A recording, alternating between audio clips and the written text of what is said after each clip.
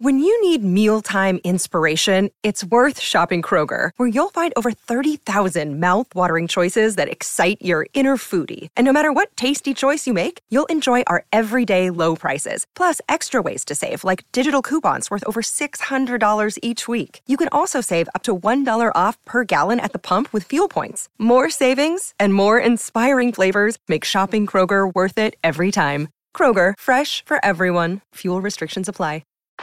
When I think about where we are today, in 10 years, we've built this strange corner of the internet where anyone in the world can have Bitcoins in their pocket, in their own custody. Not just that, though, they can have dollars. They can have stable coins. People in Uganda and people in Colombia can directly interact with each other for pennies in transaction fees. That's something that was never possible before and is super powerful and super interesting.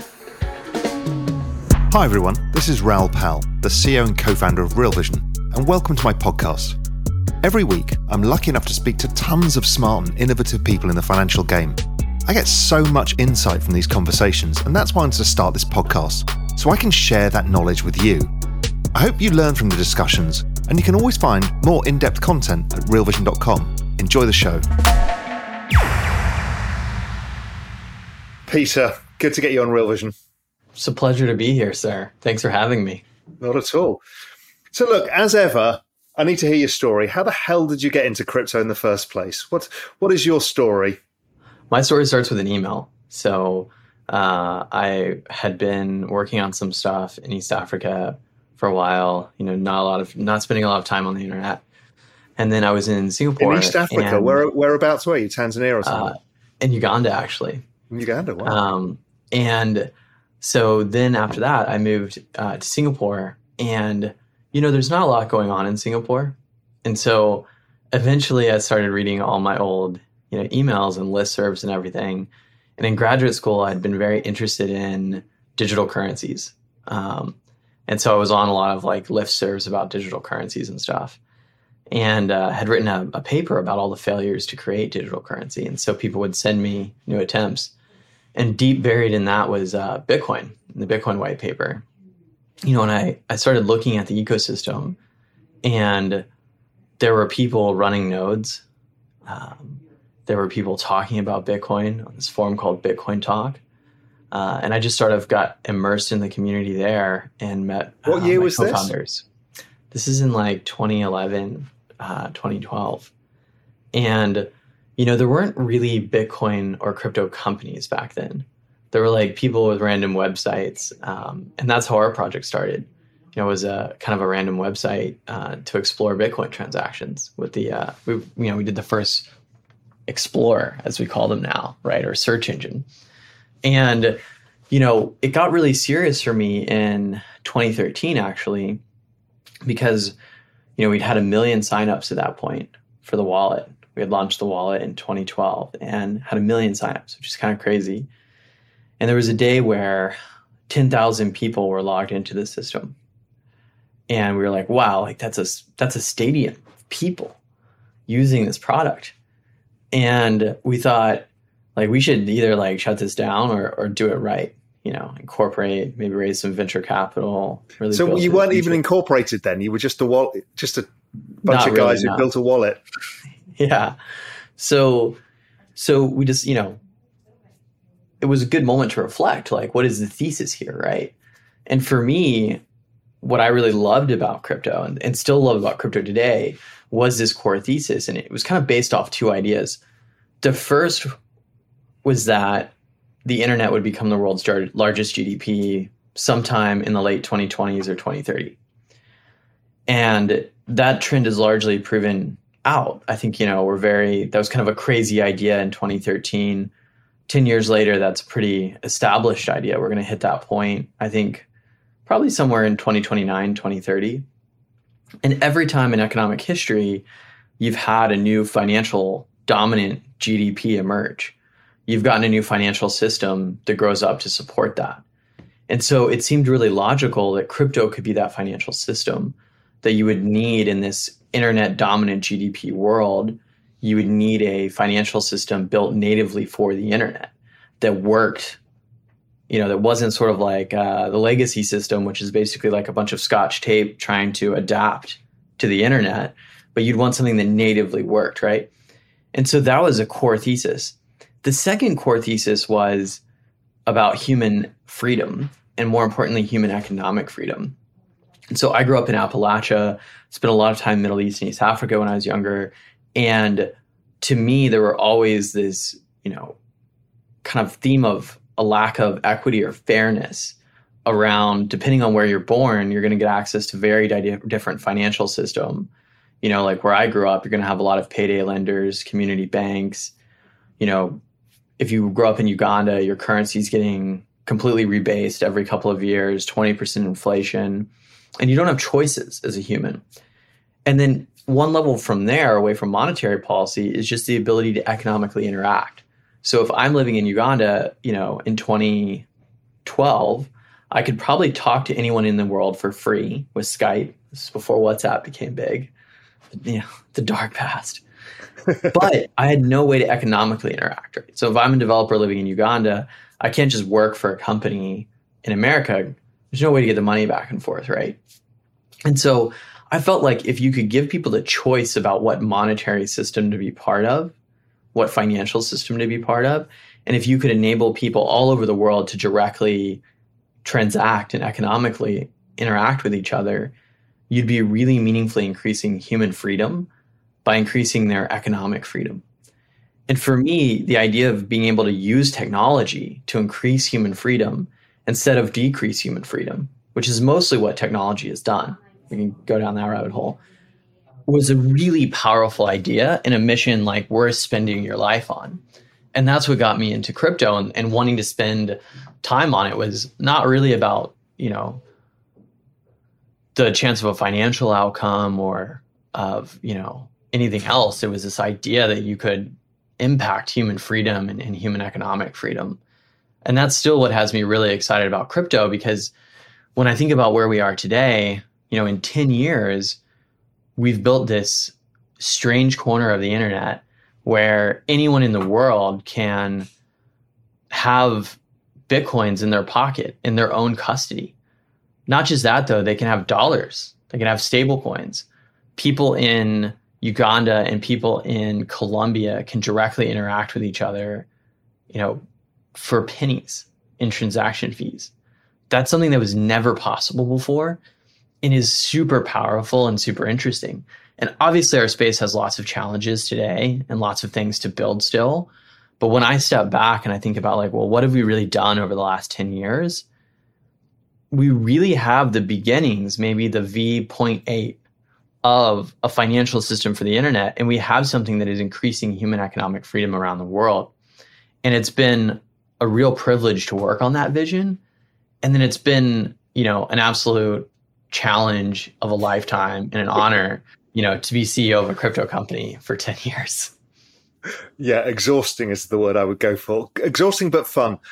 So what do we need still to build out let's talk about this broader financial inclusion vision before we get into other stuff. But what's left to build out for that really to be working, for it to be so?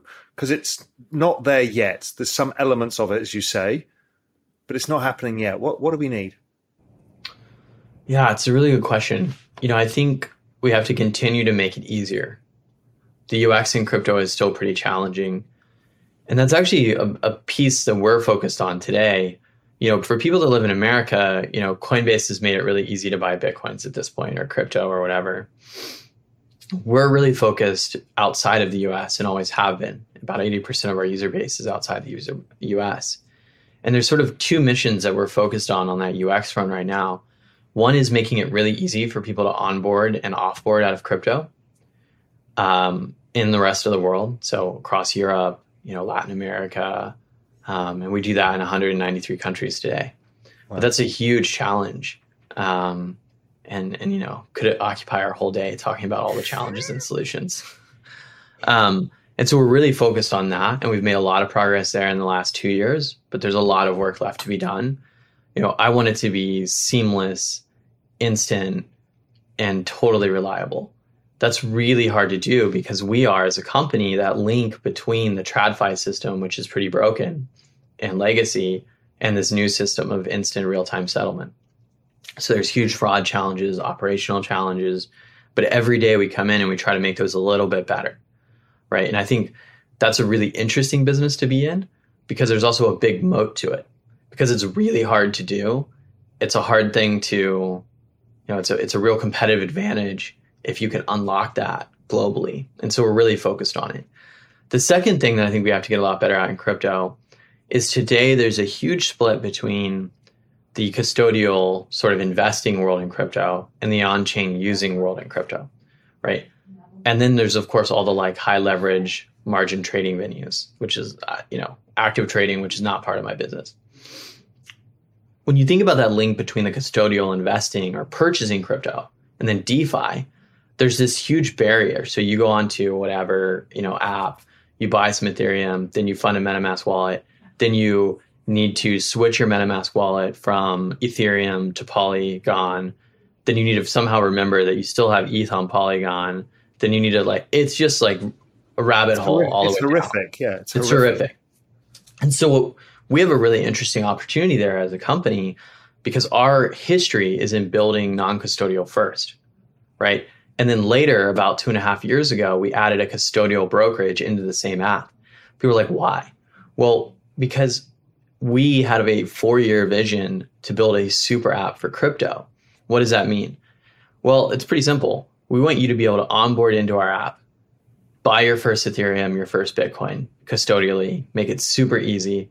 But then we want you to be able to take one swipe and be over into a DeFi wallet and have every on-chain DeFi wallet in one UX.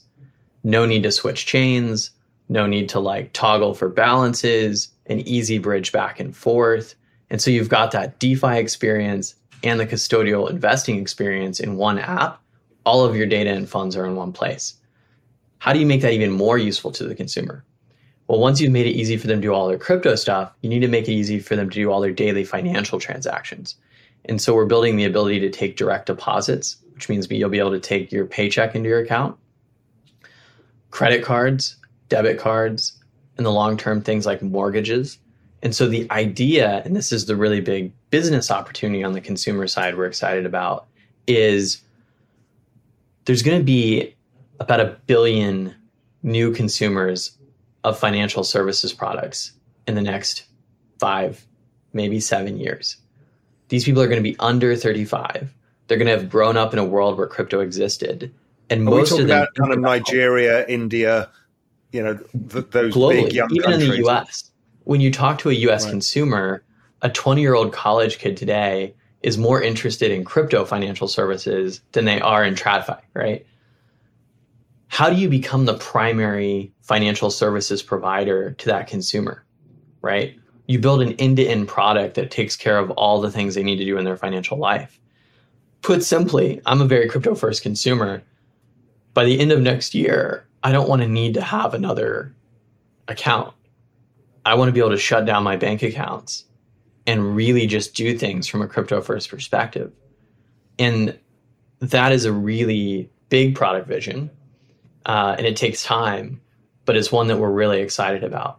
To be in one app and be like, there's my transactional banking, here's my crypto investing, one more swipe, here's all my on-chain DeFi wallets. And, if we can build that product, that is going to solve a lot of that UX issue that we're talking about, because that makes crypto accessible, it makes it daily useful, and frankly, it really will drive human economic freedom. And that's really exciting. Yeah, because unlike all of the other kind of fintech solutions, neobanks, this is a globalized product. That's the thing that people don't really realize with crypto. It's the same product. If you're in Uganda or if you're in Sri Lanka, it's the same thing. And that's A, great for a scalable business, but B, super powerful when it comes to inclusion, because we're already seeing it in this distributed workforce world. You can be a developer anywhere now and get paid basically global level wages. Yeah. That didn't happen before. You got wage arbitraged. And that's a real leveling of the playing field in the world that I think is super interesting. And, look, I think, and you and I have talked about this outside of this conversation, but the macro right now is very challenging, right? And, we also run to say the least. We also run a large institutional business, right? We're a prime broker. And on that side of the house, I spend a lot of time talking about macro with clients and thinking about macro with clients. That is kind of going to be what it will be over the next year to 2 years. And I'm excited about that business. I love providing market access. At the end of the day, the thing that's going to generate meaningful change in the world is going to be the thing that you look back on and you're like, wow, we did something cool, is empowering individual human beings to have control over their financial future. So listening to you, you've got to be actually excited about the idea that CBDCs come. Yeah, I'm actually really excited about that. I think stable coins are the most important thing to happen in crypto in the last 5 years. Really, they've impacted the market in good ways, bad ways, but the utility to consumers is huge. And just the onboarding, the ability to be able to, the friction you've got with the existing banking system is your biggest nightmare. Yeah, and that's been good and bad, the role of stablecoins. I think stablecoins have made it arguably too easy to launch like offshore platforms. Because before, one of the big challenges with an offshore platform is they didn't have, US dollars, which made the trading experience not great. Now you have these stable coins, and so you have a lot of offshore, you have a lot of offshore venues that frankly wouldn't really exist today if there weren't stable coins. And I do think that those offshore venues are probably a big challenge for crypto going forward as it grows. Now, at the same time, stablecoins are actually probably the most used crypto from a transactional standpoint. From I'm someone in Argentina, what do I hold? I probably hold USDC or USDT. And so they've generated a lot of real world value and utility, which I think is really positive for the whole market. It's super important. That whole domain space has been really good. Doesn't it, just as a side note, doesn't it worry you that the entire world gets dollarized? Because, everybody's using dollars, right? There's almost no other stable coin that's used outside of dollars. Yeah, it's a very dollar world. That's true generally in the financial system, though. It's very dollarized outside of China. So I'm not surprised by it. And I actually think that's one of the big macro challenges for the world, not because of stablecoins. Stablecoins are pretty small relatively. But the increasing dollarization of the world leaves a lot of countries without economic policy tools to help manage their economies.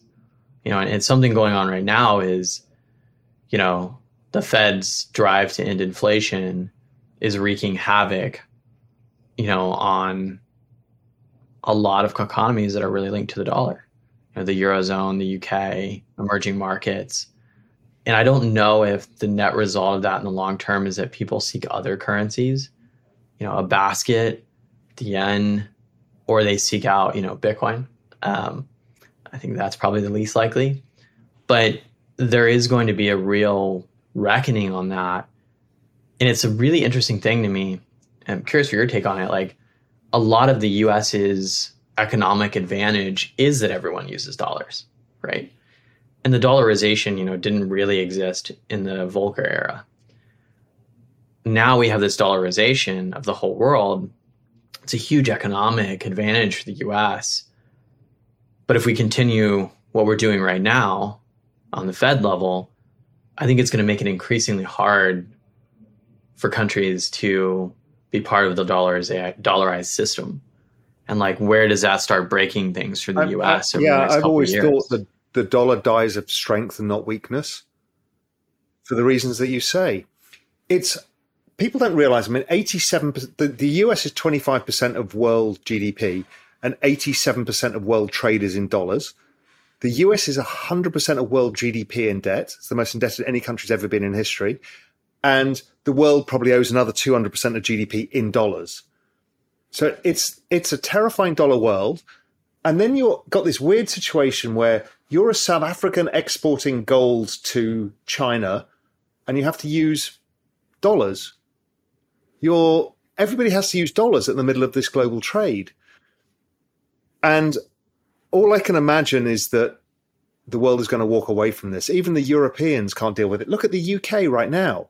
It's basically the US bond market and the Fed that's trashing the gilts market that's blowing up the pension system. At some point, they're all going to have to say enough is enough. Does that mean some sort of Plaza Accord, or does it mean a bifurcation or a basket system? I don't know, but I think your hunch is right. It's becoming unsustainable. And it really is. And what's interesting when you go out a level from there is away from the economic policy level. These are also our closest allies, right? And we're basically running them over with the Federal Reserve. And I don't know at what point that breaks, but it's super concerning to me, and I think pretty dangerous for the world. I do think we're going into a period of unprecedented uncertainty. And that is going to be the theme of the next year, really, is that uncertainty. And we see that in our institutional business, So for context there, we serve about 1,000 clients actively. We have another couple thousand onboarded. We run a spot execution desk as well as a derivatives desk and custody and all these sort of prime broker activities. And we trade a lot of flow, a lot of volume. Right now, everyone is trying to reduce and hedge risk. There is no risk seeking in the institutional side of crypto right now. It's all risk down or risk manage. And it's really because of this idea of uncertainty. And I think, no one really knows what's going to happen next. And that uncertainty is very challenging for the global economy.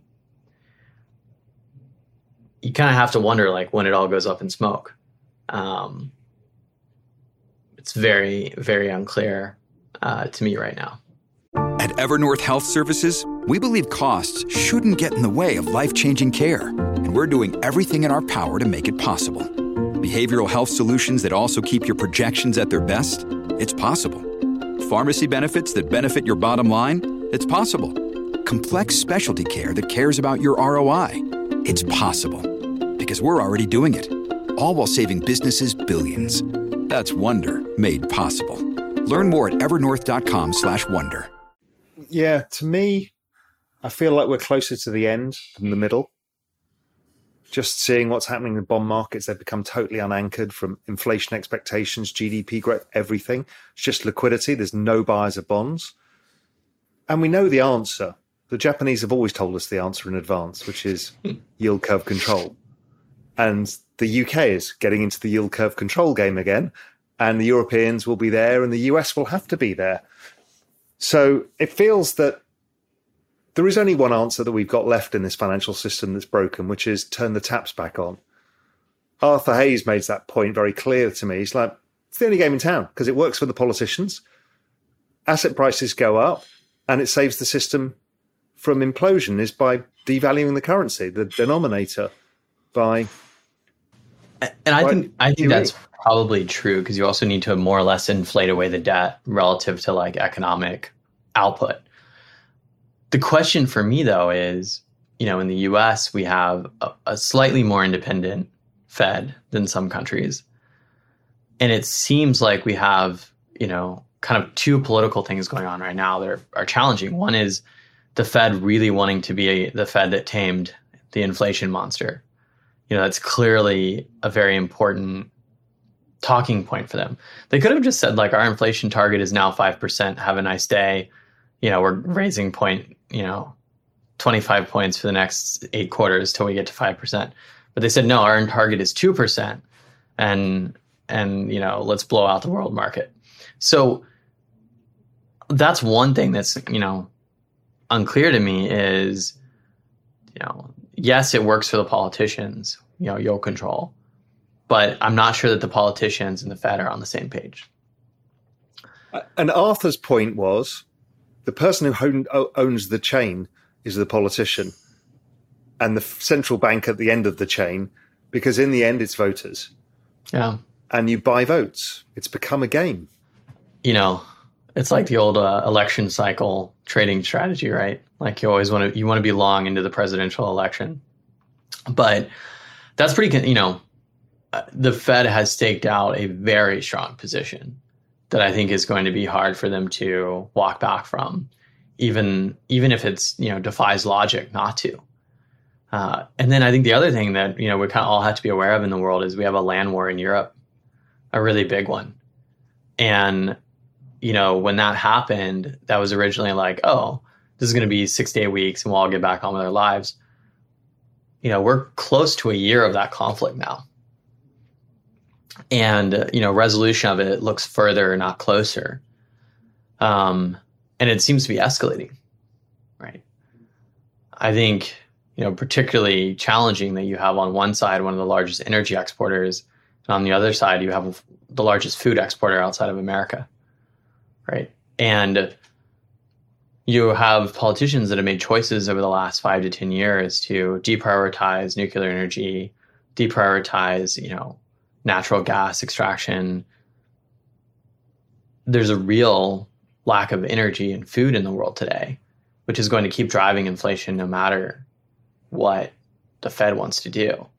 And that's a really challenging construct for countries in Europe and the emerging markets, because they have that hitting them on one side, right? And then they have the dollar monster hitting them on the other side. And that's where it comes back to me, like, what's going to break? Because that is a almost unbearable amount of pressure for most of these economies.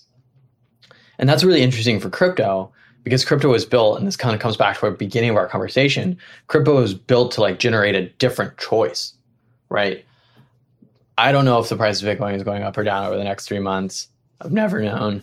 But what I do know is it seems insane to me, if you're in this current economic system, to not have a portion of your available net worth into an alternative that is kind of away from all of this, right? And I realize that Bitcoin is traded with equities and traded with the M1 liquidity supply, for sure. But if things really go haywire, that is not going to happen. And we're seeing that already. Like when I look at the trading data and the money flows data in crypto, it is now decoupling from equities. And I think you've kind of ground through a lot of the fallout from the huge 2021 year. But in a world where countries are getting pounded from one side from the Fed, they're getting pounded from the other side from, rising costs of energy and food, something is going to break. And when it does, I'm really excited that a bunch of us have spent the last decade building crypto as an ecosystem to a point of enough robustness to offer the world an alternative choice. We can't control if people take that choice, right? But if this had happened 10 years ago, they wouldn't have had an alternative choice, right? There would be no alternative choice. And so when I think about what is, people talk all the time, you're like, you've been doing this so long, blah, blah, blah. What are you really excited about? I'm like, look, we are going into a very troubling crisis period of the world. And this time, unlike in 2008, 2009, consumers, institutions have a choice about pulling some portion of their money, their value outside of this system that looks like it's very much in trouble and putting it into a new one.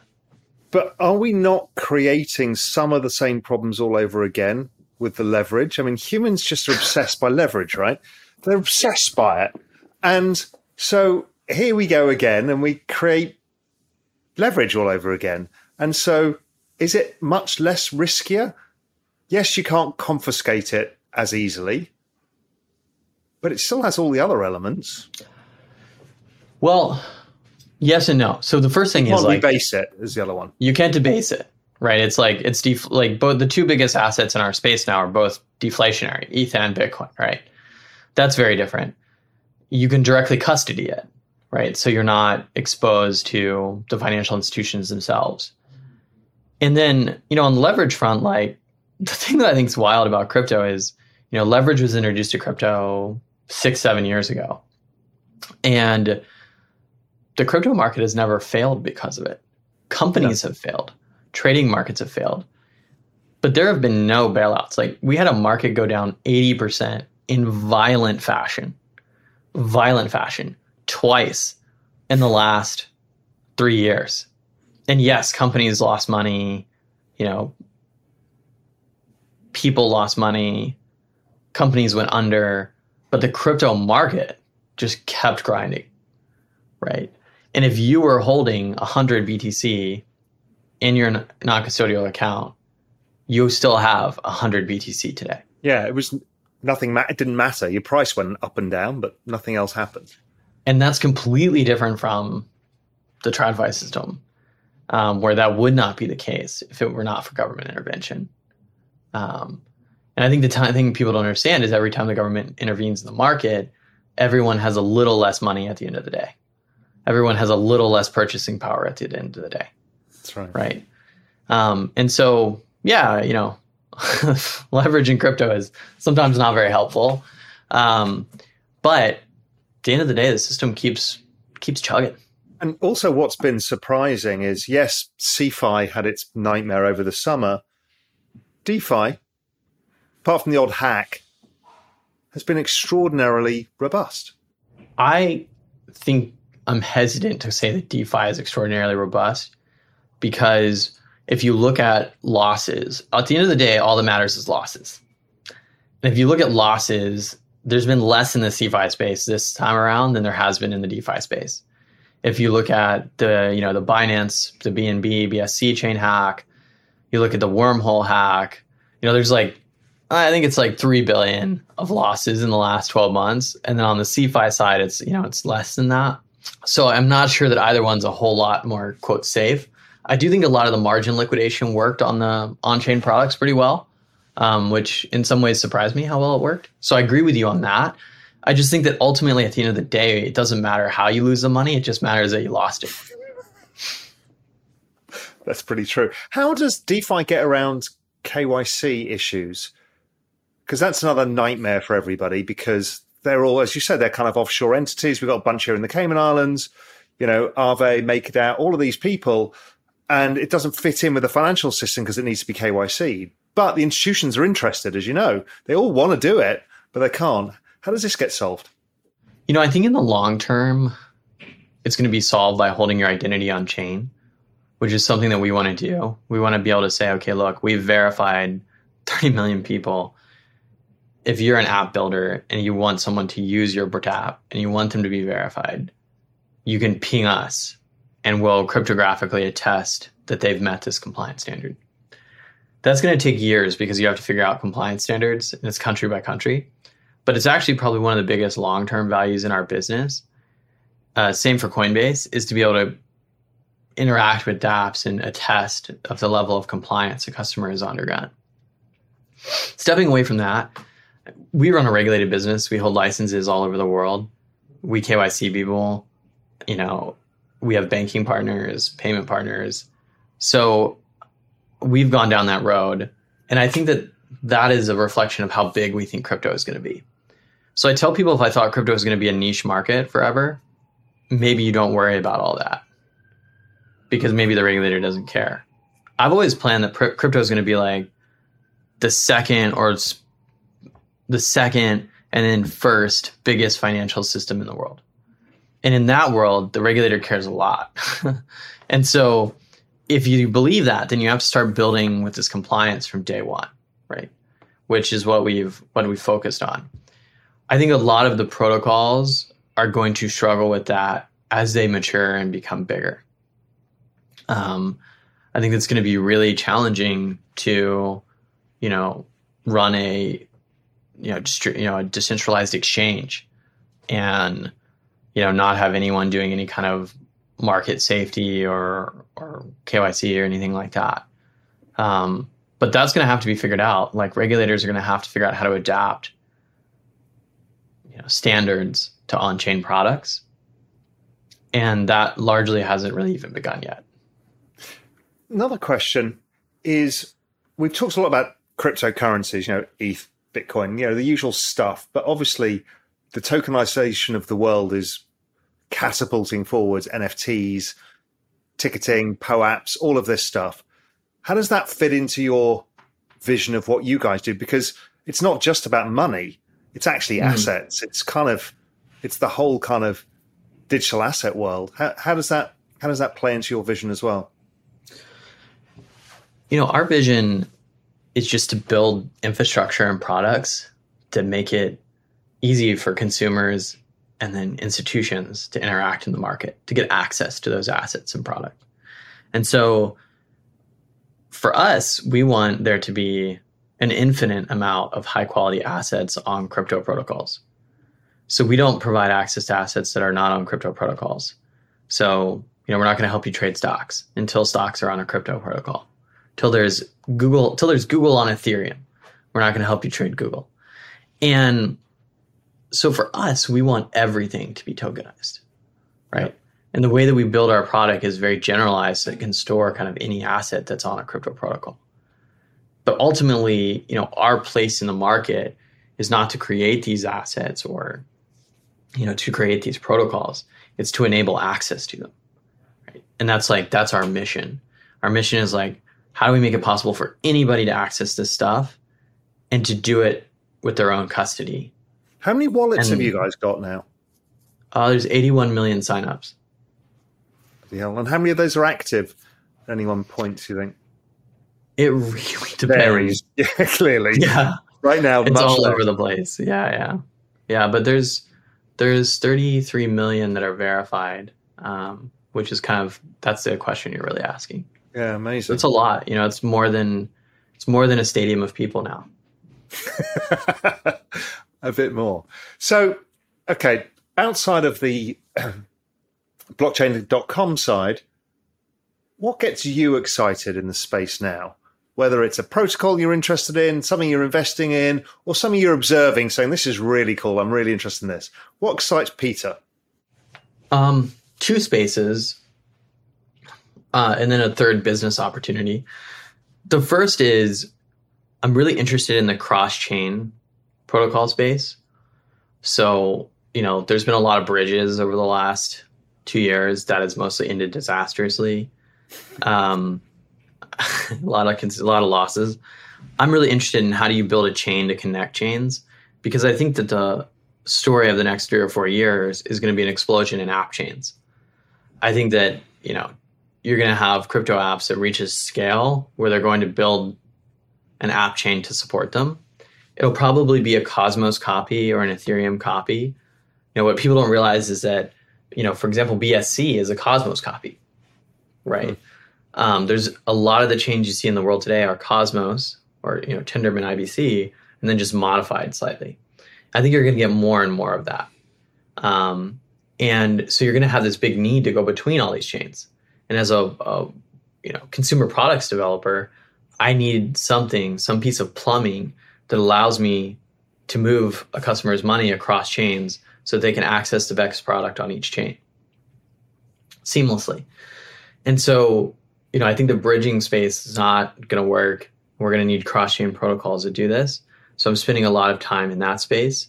I made a large investment there last year. That chain will come to market in the next couple of months. So maybe we'll talk about it then. They're in secret squirrel stealth mode. And then the other space I'm excited about is zero knowledge proofs and whether or not those can be used for better identity management. I wrote a whole thread on this yesterday on Twitter actually about this. I saw that. And most of that I would echo. I think being like the old man in crypto now, I always am kind of keen to caution people it's going to take years. But I think it will take years, but it will be the best way to manage identities online. And I think it's going to unlock a huge amount of value for a consumer and a lot of value for companies that have, big consumer user bases like ours. The third business opportunity I'm excited about and spending a lot of time on is, at the end of 2021, one of the biggest problems in our business was there was a lot of platform companies in both institutional and consumer crypto that were content to lose a lot of money acquiring customers. So it's sign up and do institutional trading with us. We'll lose money on your flow. Onboard here and we'll pay interest rates that are so high that there's no way we're going to make money on you. Right? When you're in a business that tries to make money, and indeed made money last year, it's pretty hard when you have that going on, right? All of that got wiped out. Like the companies went under, they got liquidated. You know, if you look at the competitive field in platform crypto today for what we do, you know, it's kind of back to just Coinbase on consumer. And they're doing their thing in America. We're doing our thing outside America. And then on institutional, you know, where we would have had 10 competitors at the end of last year, we maybe have 3. And so if you're a platform crypto company getting ready for the next cycle and the next wave in crypto right now is super exciting because the field has been cleared out. Right? And you're going to have a lot of room to run because it's not just the big companies you've heard of, like, you know, all the ones you've seen in the news. It's also the small regional players that have been wiped out. So like our local competitor in the Netherlands, it's gone, right? And so the room to run in this next cycle is going to be huge. And investors right now are obsessed with protocols, gaming plays, and, you know, NFT marketplaces, right? Investors don't want to invest in an old-fashioned crypto platform company that helps consumers and institutions get into crypto and use crypto. They're like, that's lame. That's some, you know, who needs that? And that's awesome because the reality is without these platform companies, there is no crypto market. Right? That's right. It's like, but if investors think it's lame, you're the gatekeeper to the entire thing. Yeah. If it grows, you guys grow. Think about this. This is crazy. Over the last 3 years, our platform is responsible for 30% of all Bitcoin transactions. We've done 1.2 trillion in volume, right? But what we do is not gaming. It's not, you know, NFTs. It's not a protocol. So it's not sexy, right? And so that's exciting because it was sexy for a long time and it meant a lot of competition. Now it's not sexy.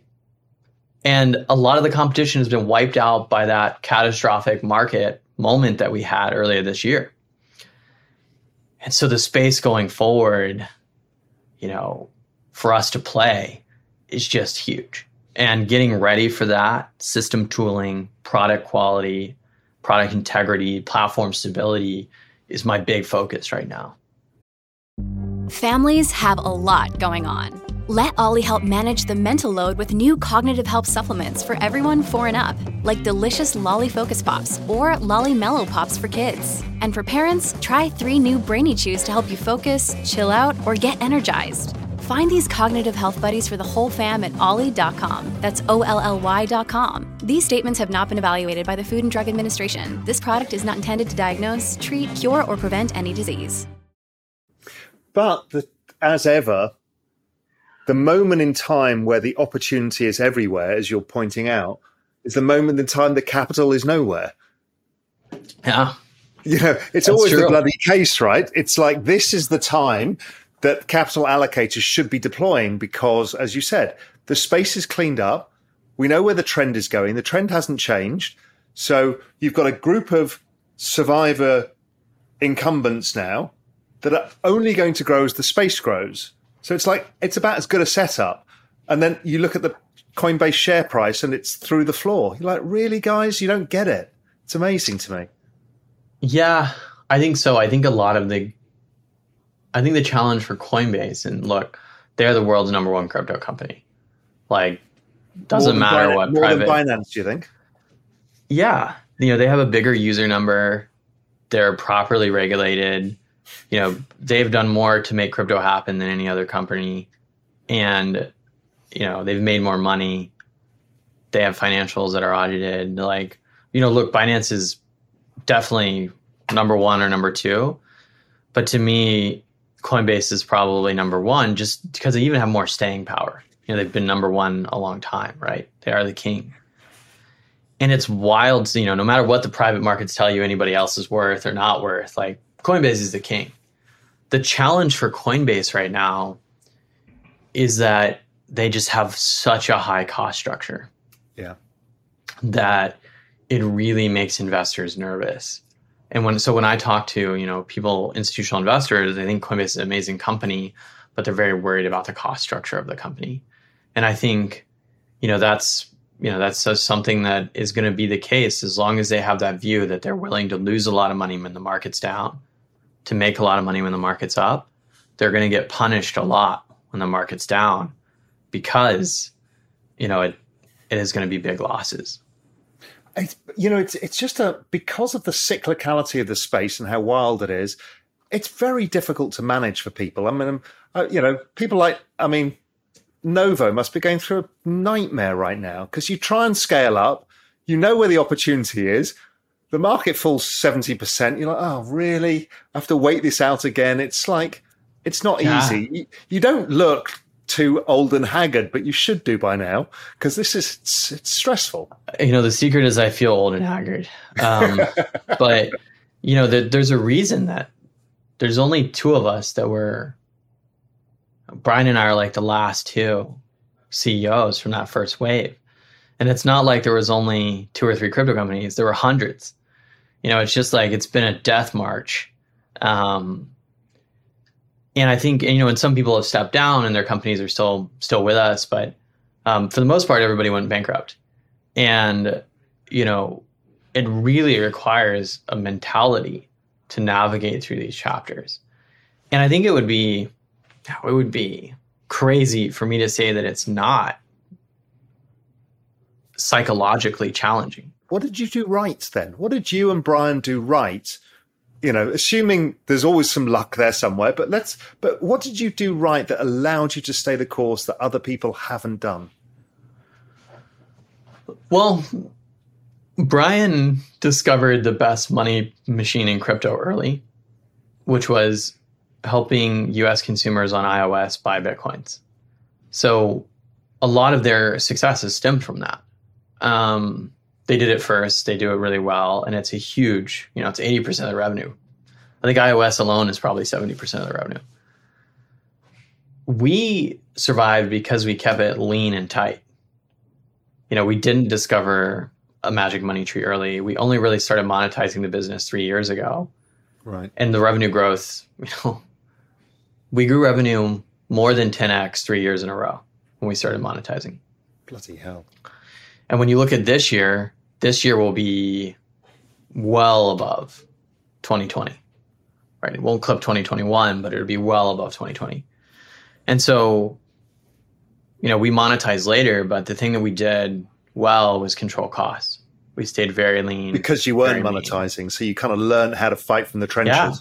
We fought, the battle of inches. And today we're still very lean and focused on operational excellence. We're 400 people today, which for our, the size of our retail user base and the size of our institutional business, very lean. Even with 400 people, I'm surprised they're not all in your compliance department. I mean, you've got a lot of bloody jurisdictions to deal with. Yeah, we've built a lot of automated infrastructure. We do have people that work in customer support and compliance operations that are contractors, and they don't figure into that 400 number. So the fully rack number is probably bigger. But yeah, we've just tried to stay really lean and operationally tight. So let's get more optimistic. Where's the growth market? So we've talked about kind of areas in the business overall. Let's talk about countries a little bit.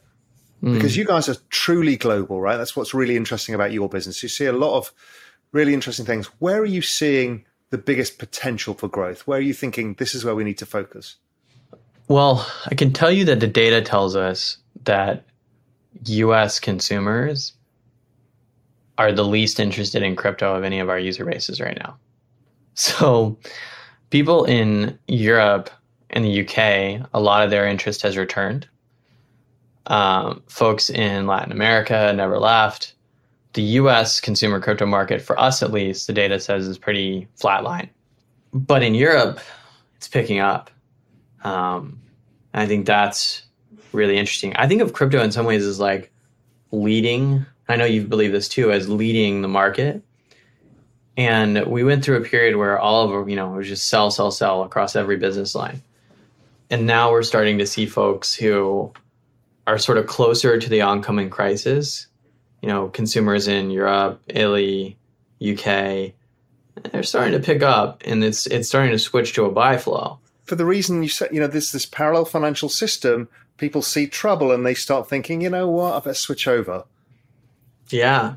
And so we're seeing that happen now. And so for us, we're really focused in the rest of the world, because building that rest of world brokerage, like I said at the beginning of the call, that rest of world product, it's a very difficult product challenge, high barrier to entry.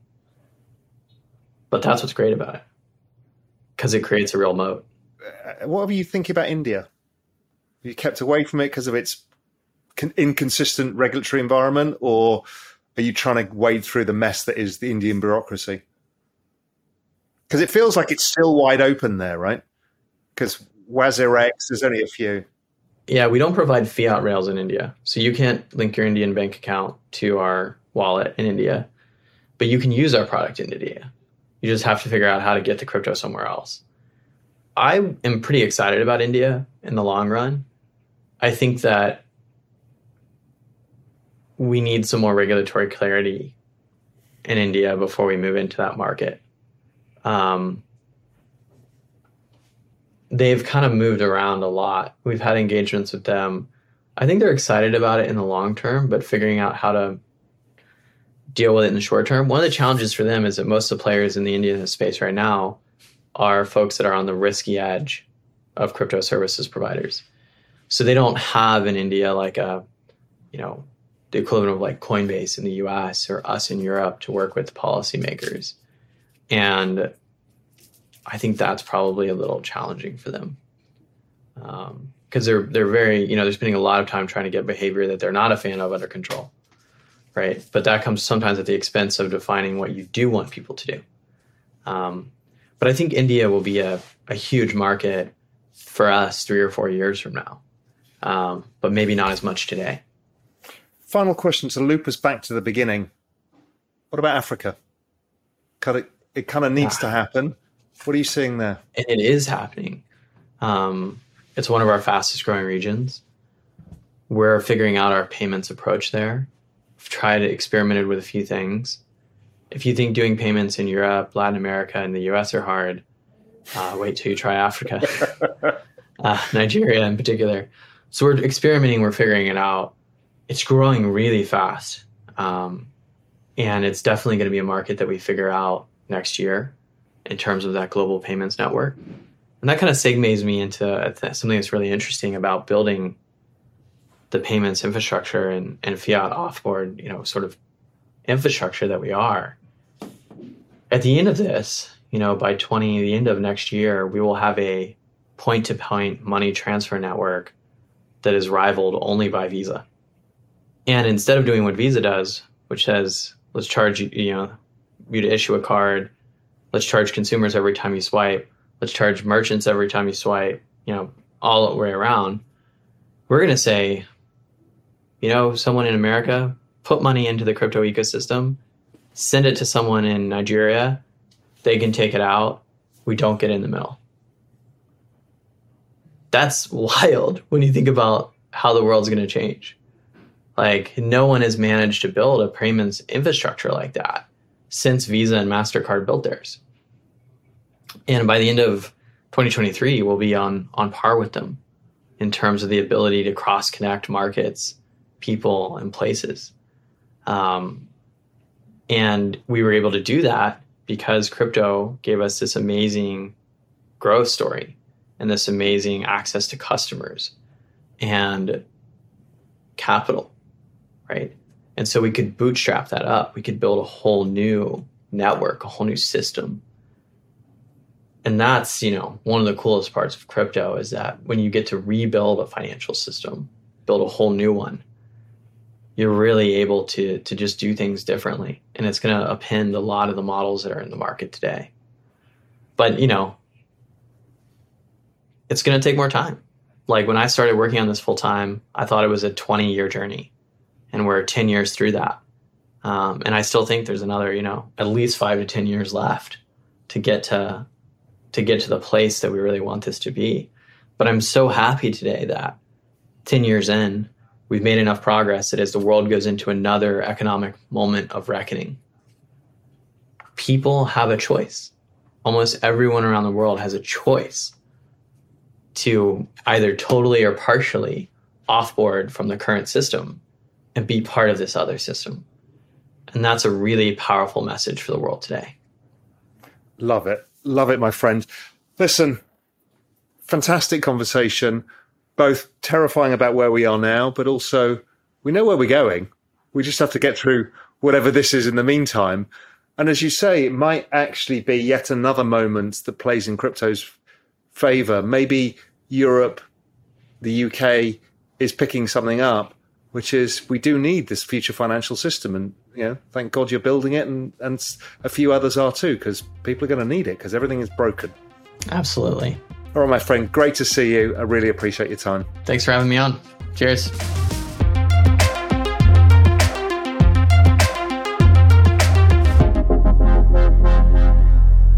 Really interesting talking to Peter because he's kind of somber in his approach to this, which is we're in a bad macro environment. Things are difficult.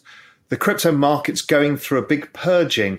But what was interesting is hearing about the opportunities that he sees in front of him, the opportunities to follow his mission of financial inclusion, the global level, and also where the UX needs to get more people into this system. And the fact is, he truly understands he's building a parallel financial system that's desperately needed now more than ever. Hi, thanks for listening to this podcast. If you enjoyed listening, I've got a free membership waiting for you. If you want to understand the future of everything, then understanding digital assets is the key. We're not ever going back to a pre-crypto world. Blockchain technology is transforming literally everything, from communities to healthcare to real estate to, well, everything. That's why in 2020, we launched Real Vision Crypto, the world's premier cryptocurrency and digital assets video channel. Right now, Real Vision Crypto is helping more than 300,000 members around the world understand the biggest wealth creation opportunities in a generation, and maybe of all time. And even better, Real Vision Crypto is completely free. All you need to do is input your email address and you get full access to all of the videos and the incredible emails too. Please visit realvisioncrypto.com. That's realvisioncrypto.com and start learning about this incredible world.